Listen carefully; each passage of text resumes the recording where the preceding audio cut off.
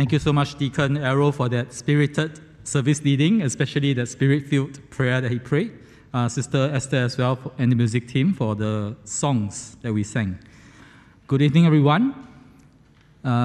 Blessed Chinese New Year to you. It's still Chinese New Year, right? So as we get ready to hear God's word, can I ask you to keep your Bibles opened to Luke chapter 4? And you can also find a very simple sermon outline in the bulletin. So if you download the e-bulletin, you can refer to that outline. Would you please bow with me for a word of prayer? Lord God, we wish to see Jesus. And indeed, where can we go to see Jesus but in your word? And now we pray that by the power of your Spirit, you would give us ears to hear him and eyes to see his glory and authority in your word today. Through Christ we pray. Amen. Thank you so much. I open by asking this question to all of us. Do you know if you are slave or free? How do you know if you are oppressed by anything? Well, growing up as students, you and I may feel oppressed. We are enslaved to studies, right? Always chasing the next test, the next better grade. Or you may even feel oppressed by your parents and teachers because of the relentless tuition sessions and assessments. Well, those of us who start work may find that we are enslaved to our jobs, that we are oppressed by our demanding bosses and clients. Many of us, once we get married, we buy houses, we become enslaved by home mortgages or car loans and study loans, especially with the rising home prices and high interest rates. So aren't you happy with the recent announcement in the budget? Right? Relief's coming.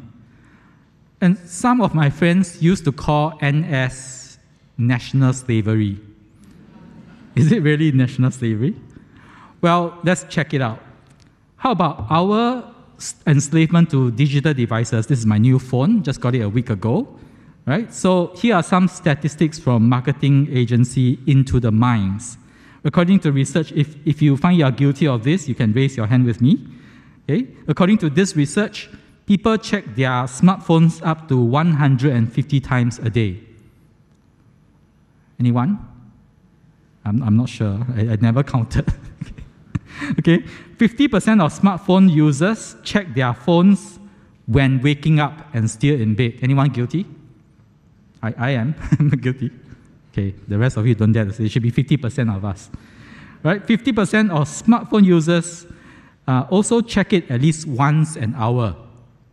Anyone? Yeah, okay, me too. 1/3 check it in the bathroom. Don't dare to raise hands. Okay, so we are so enslaved to our devices, right? How can I be free? How can you be free from mobile oppression, smartphone slavery? Well, is it really slavery?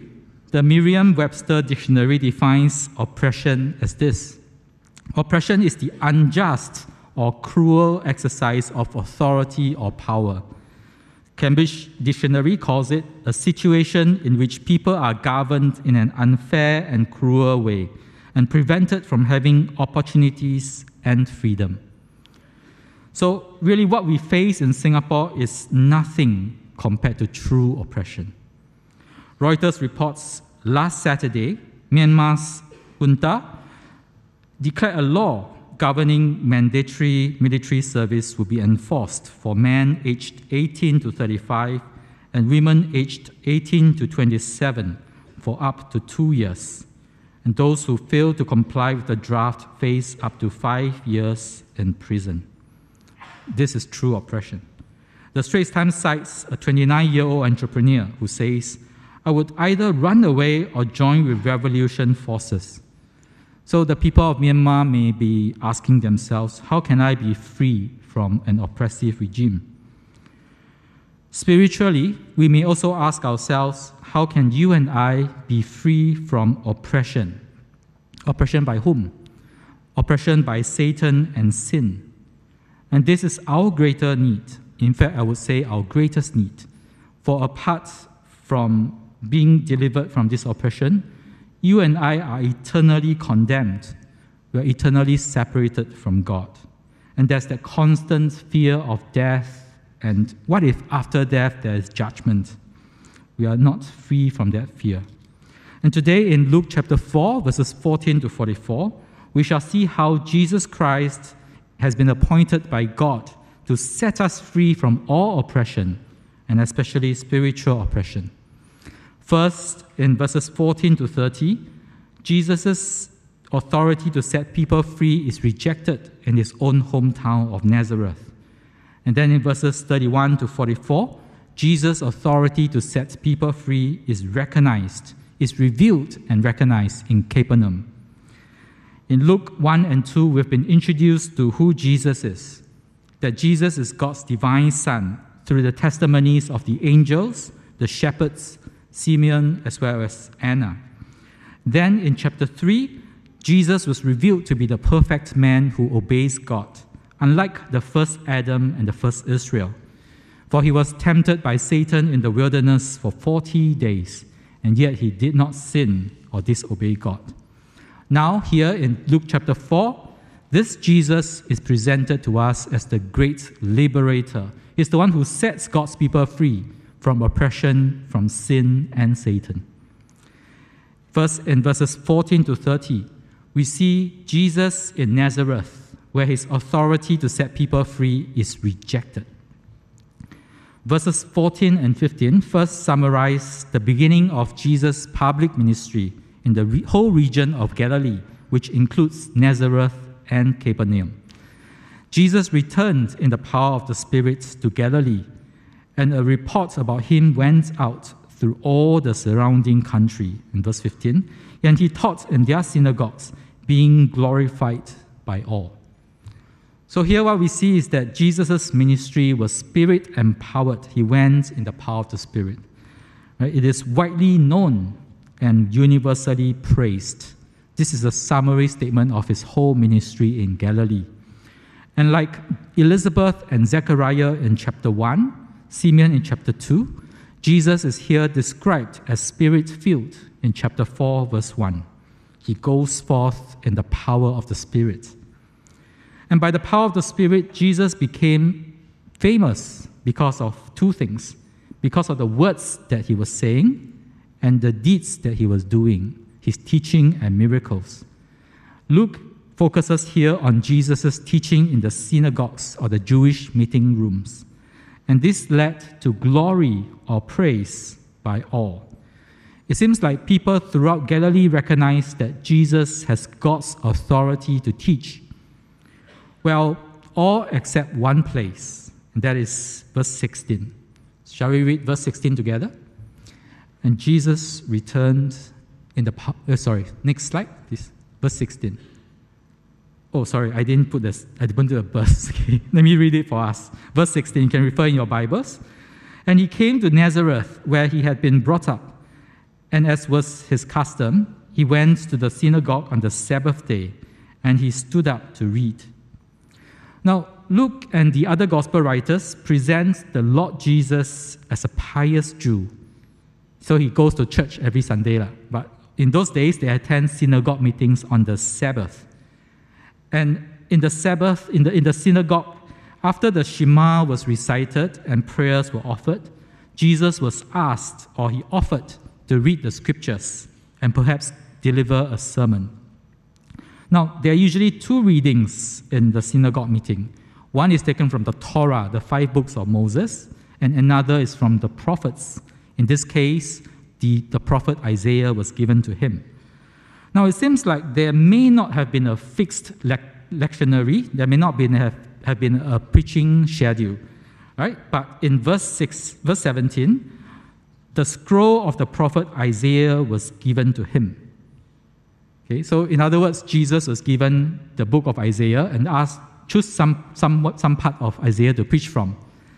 Okay, so in other words, the Lord had to deliver an impromptu sermon, which is nerve-wracking for most preachers like myself, except for the most seasoned ones like Pastor Chris. You give him any passage, he can preach. Okay, I cannot. Well, from archaeological evidence, the entire book of Isaiah may be contained in one scroll. Right? But the next line tells us that Jesus chose the passage rather deliberately. He unwrote the scroll and found the place where it was written, "The Spirit of the Lord is upon me, because he has anointed me to proclaim good news to the poor. He has sent me to proclaim liberty to the captives and recovering of sight to the blind, to set at liberty those who are oppressed, to proclaim the year of the Lord's favor." Now, do you know how many chapters there are in Isaiah? If you don't know, by second half of this year, you'll know, because we're going to study the whole book of Isaiah. Okay? So there are 66 chapters in Isaiah. And out of these 66 chapters, Jesus went almost to the end, to chapter 61.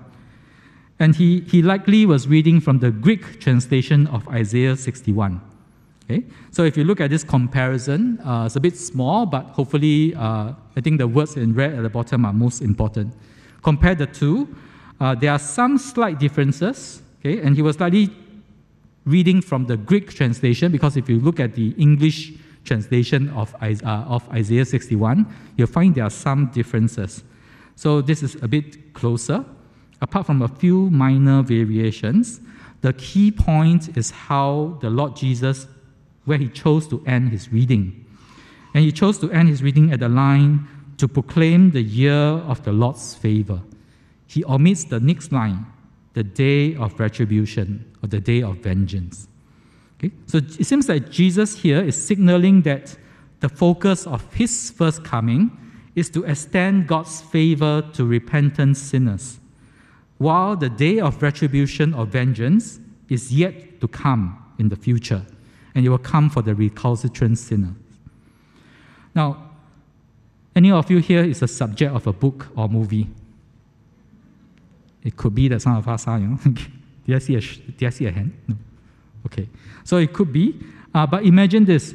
Imagine you are reading the biography of Napoleon, right? Or recently the movie came out, right? Napoleon. And so you may watch it. Okay? Or you read the biography of Napoleon by Andrew Roberts. Or you read the biography of Sun Yat-sen by Paul Lindbergh. Okay? These are both are authoritative biographies of both men. And then after reading it, you go on and declare publicly in front of everyone, "This book, this movie is about me." You'd be regarded as mad, right? Well, that's exactly what Jesus did. Verse 20 tells us, after reading Isaiah, he rolled up the scroll and gave it back to the attendant and sat down. And the eyes of all in the synagogue were fixed on him. And he began to say to them, "Today, this scripture has been fulfilled in your hearing." Now it says, he began to say to them, which implies that either this is the opening line of his sermon, or he went on to give a sermon based on Isaiah 61, and the gist or the big idea of his sermon is this, that Isaiah was writing about him. Jesus is making a bold and clear statement about himself. In other words, in order to unpack Isaiah 61, Jesus is saying that he's the Spirit-filled one that Isaiah spoke of, that he is God's anointed, the king that God promised would come, the promised Messiah. He was sent by God on mission to be his messenger. And this mission is to proclaim good news to the poor, liberty to captives, and recovering of sight to the blind. But Jesus doesn't just declare with his mouth freedom and favor. He also has the power to enact it, to set people free. Now, Isaiah 61 originally was referring to the year of Jubilee in Leviticus 25, that 50th year when all debts are cancelled, all land and property restored to the poor. Jesus is saying that he came to fulfill this liberation of the oppressed, those downtrodden by Satan and sin, this year of Jubilee. How? By his redeeming work on the cross. He paid the debt so that you and I may go free. He ransomed us from bondage. And how did the people of Nazareth respond to this? Verse 22, "And all spoke well of him and marveled at the gracious words that were coming from his mouth." So everything seems quite positive at first, right?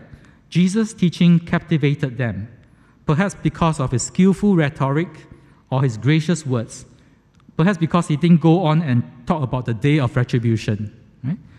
But later, in the second half of the verse, they said, "Is not this Joseph's son?"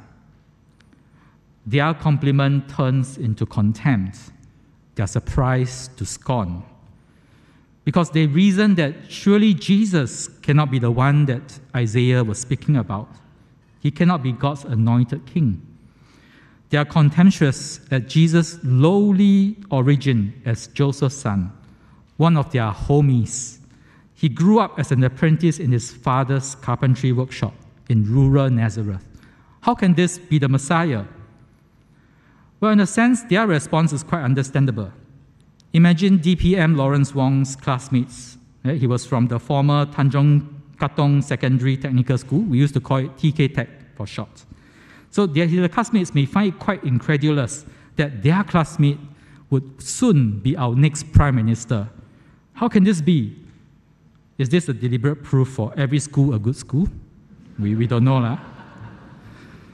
But the Lord Jesus perceives their inner thoughts, and he said to them, "Doubtless you will quote to me this proverb, 'Physician, heal yourself. What we have heard you did at Capernaum, do here in your hometown as well.'" See, the Lord Jesus knows that they want him to show them preferential statements, to do here in Nazareth the same healings, the same exorcism miracles that they hear that he's been doing at Capernaum.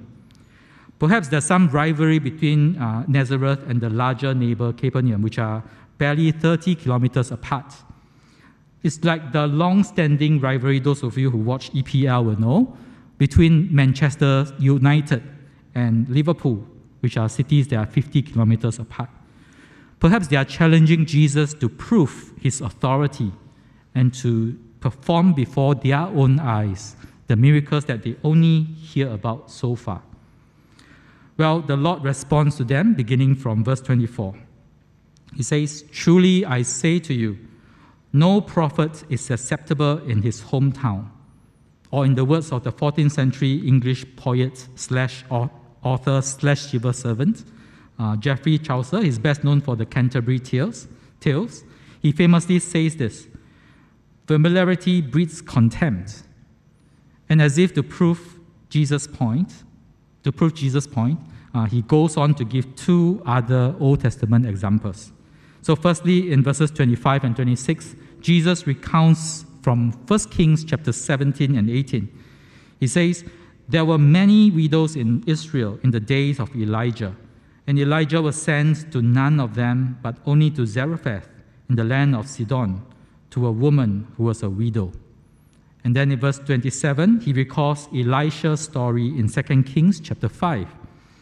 "There were many lepers in Israel in the time of the prophet Elisha, and none of them was cleansed, but only Naaman, the Syrian." See, in both cases, in Elijah's time and Elisha's time, the people of Israel were godless, immoral, and that is why God sent his prophets to save the Gentile foreigners. Jesus' words here are quite provocative, right, to his hearers. They will have understood him as giving them a warning that they will be rejected by God because they have rejected him. And Jesus is saying that he will go on to others instead of favoring his own townsfolk. And so they respond in a way that only confirms Jesus' assessment of them. Verse 28, shall we read these verses together? "When they heard these things, all in the synagogue were filled with wrath, and they rose up and drove him out of the town and brought him to the brow of the hill on which their town was built, so that they could throw him down the cliff." Thank you. See, here, their jealousy of Jesus turned into wrath and murder.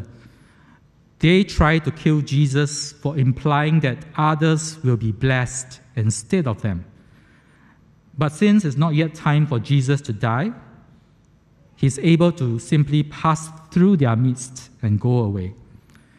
And I suspect that this miraculous escape may prove to us Psalm 91, which the devil tempted Jesus with. Remember, earlier in chapter 4, verses 10 to 11, that God has indeed commanded his angels to guard Jesus, to bear him up with their hands, lest he strikes his foot against a stone.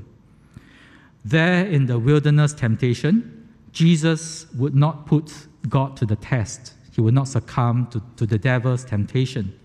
But now God himself vindicates Jesus as the Son of God with divine authority.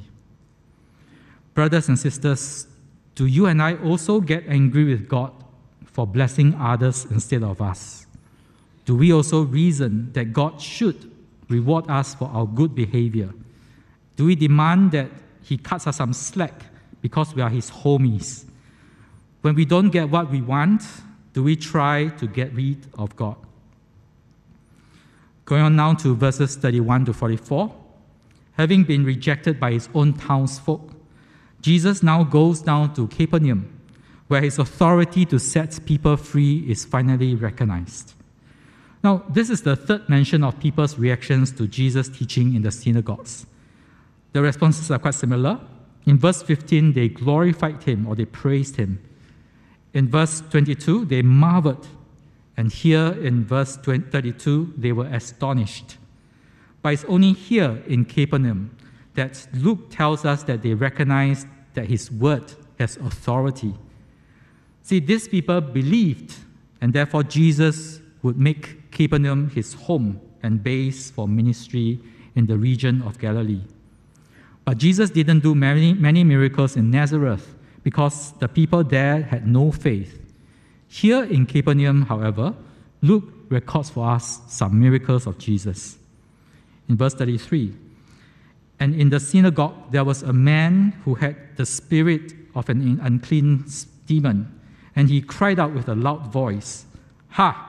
What have you to do with us, Jesus of Nazareth? Have you come to destroy us? I know who you are, the Holy One of God." But Jesus rebuked him, saying, "Be silent and come out of him." And when the demon had thrown him down in their midst, he came out of him, having done him no harm. First, notice where this demon-possessed man was. He was in the synagogue, right? The strange place to find a demon-possessed man. Perhaps many of us have watched too many movies and shows, right?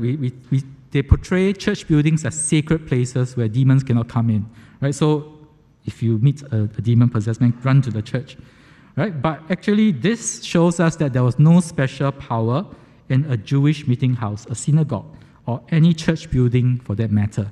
No power to keep demons out. Rather, it is only the authority of Jesus in his word that drives out unclean spirits.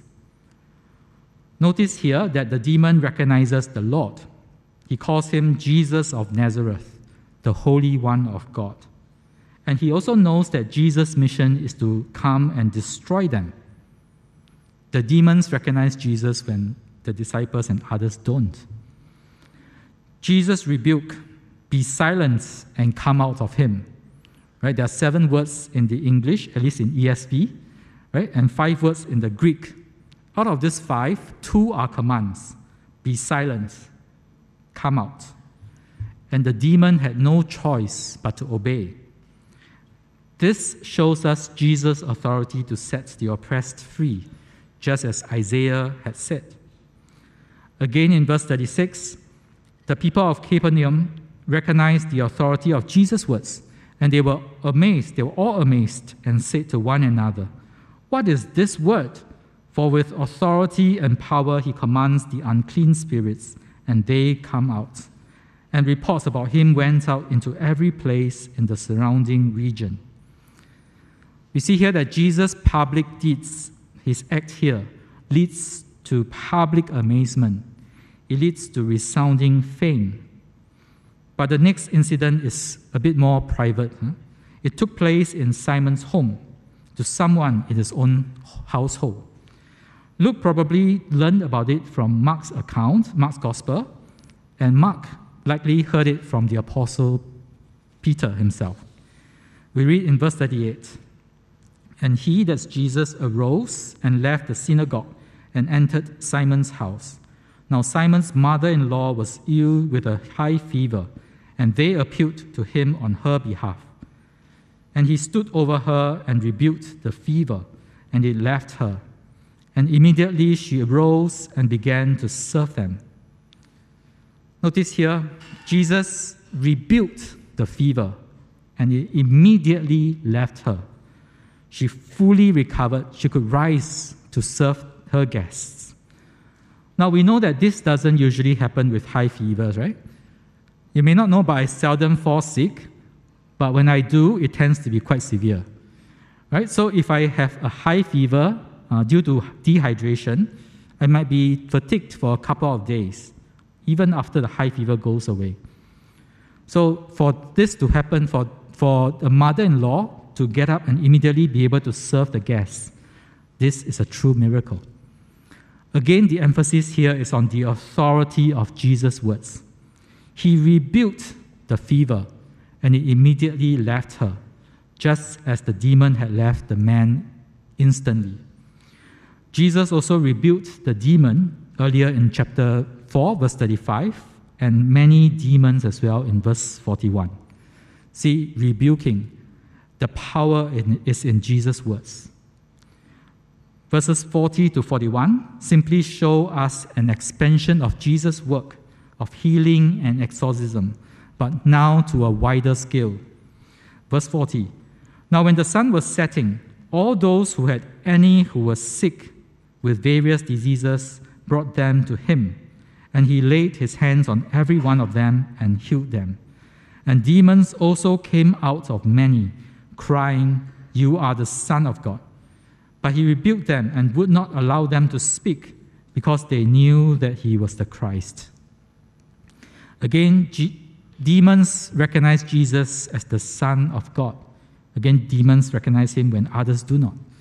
But he rebuked them and wouldn't let them speak. Why? Perhaps this might cause possible disruption to his mission if they were to tell others that he was the Christ. But I think quite likely it is because of the common misunderstanding of the Christ. And this understanding of the Christ as a political liberator might lead to an uprising. It will involve armed rebellion from political oppression. And so, after a day of spectacular spiritual victories, Jesus could have capitalized on his popularity. He could have continued on in Capernaum. Instead, we read next in verse 42. "When it was day, he departed and went into a desolate place. And the people sought him and came to him, and would have kept him from leaving them. But he said to them, 'I must preach the good news of the kingdom of God to the other towns as well, for I was sent for this purpose.' And he was preaching in the synagogues of Judea." See, instead of advancing his own public fame, Jesus went away on in a private retreat. Why? Perhaps to pray to his Father. And Mark's parallel account would tell us this. And after speaking to his Father, Jesus is now clear that he must preach the good news of the kingdom of God to the other towns as well.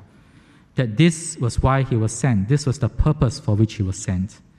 Because he knows that it's the preaching of the kingdom of God that will lead to people being freed from oppression as they hear this good news about what Jesus came to do. But the people of Capernaum wanted to keep Jesus with them for themselves, so that they can continue to hear his word and see his work. Like the people of Nazareth, they want to keep Jesus for themselves. They don't want to share him with others. But unlike Nazareth, who tried to kill him, the people in Capernaum adore Jesus so much. Like a young child, sometimes they may get jealous, or they may cry and kick out a big fuss. They become possessive when a younger sibling comes along, or when the mom picks up another child, another toddler, right? Then they'll make a big fuss. This seems to be what the people of Capernaum were doing. Do we also see Jesus as someone who can meet our personal needs and desires? Do we refuse or neglect to share him with others so that they may also be blessed by Jesus? How can we see that Jesus has so much to give in himself that our enjoyment of him will not diminish, but rather be enhanced when more come to know him? In any case, here we see that Jesus was once again delivered from their attempts to detain him for themselves in Capernaum. It's in the same way as he escaped from the hostile mob in Nazareth. The next thing we know, he was away from them. He was preaching in the synagogues of Judea. Now, from the other Gospels, we will see that Jesus will make multiple trips between Galilee and Judea in the south. And next week, in chapter 5, we shall meet him back in Galilee. But to summarize what we've seen so far, we've learned that Jesus is the one appointed by God, prophesied by Isaiah. He's been sent by God to set people free from oppression, especially spiritual oppression from sin and Satan. So the implication for you and I is this: will you be slave or free? So how will you be slave or free? If we harden our hearts to Jesus, then we remain slaves to Satan and sin. But if we welcome Jesus with gladness in our hearts, we shall be set free from sin and Satan. But perhaps for many of us, it's our familiarity, it's our false expectations about Jesus that may lead us to reject him, like Nazareth did. Like the Israelites in the days of Elijah and Elisha, whose hearts led them to reject God. And so they were rejected by God, and the prophets were sent to save the foreigners instead. Likewise, the people of Nazareth tried to kill Jesus, and Jesus left for Capernaum. Jesus is free to go wherever the Father wills. But do we, as long-time Christians, have this, what we call an elder brother syndrome? Do we also tell our Heavenly Father that he mustn't receive our prodigal brother back, that instead he owes us that fattened calf, or maybe in Chinese New Year, right, sucking pig, for our many years of hard service? We think that God owes us for our strong piety or sacrificial service. After all, we've been faithful in our daily devotions, in our church attendance.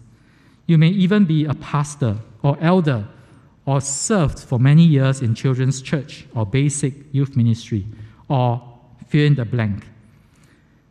So we think that bad things surely wouldn't happen to us and shouldn't happen to us. That's the least that God owes us. So we've bound ourselves to grudging service to God in return for expected returns from him. And so we remain slaves to our self-desires. We do not live as God's free adopted children. But surely God is sovereign to do whatever he wills, for his wisdom far surpasses ours. And like Job, we may not be able to understand his higher purpose for our suffering, but we are to just simply trust him. Perhaps it's for our sanctification and his glory. Perhaps it's for his church, for us as his church, to witness to a hapless world what hope in Christ looks like. Or perhaps we'll just never know this side of heaven. But God isn't our homie. He doesn't owe us anything. Rather, we are his graced sinners who owes him everything. This past Thursday, many of our local schools and institutions just commemorated Total Defense Day, on the very day that Singapore fell to the Japanese in 1942. So from what I understand in my kids' schools as well, some schools turn off electricity and water supply for 1 hour. Okay? One school I know mandated that no meat shall be sold in the canteen, and you cannot bring any meat in your lunch boxes from home, just for that day. These are simple ways to remember our hardship during the Japanese occupation, so that our children will continue to remember. But one key lesson that we've learned from the Japanese occupation is this, that Singapore needs to defend itself, right? Which is why we introduced national service, not national slavery. National service in 1967. Of course, among the pastors, I think right now only Pastor Kenneth and Pastor Daniel, they are still young enough to serve in-camp training. Okay, the rest of us too old. So we may all joke about how this is national slavery, but without this compulsory service for guys at least, there might really be no freedom for Singapore. And so we serve so that we may be free. But Paul says in Romans 6:22 that for the Christian, we serve because we are free. He says this, "You have been set free from sin and have become slaves of God. The fruits you get leads to sanctification and its end, eternal life." So now that we are ransomed sons and daughters of God, we're children of God, we've received God's grace towards us. Will we now live our lives as willing slaves to Him? Let's pray. Let's go to God together in prayer.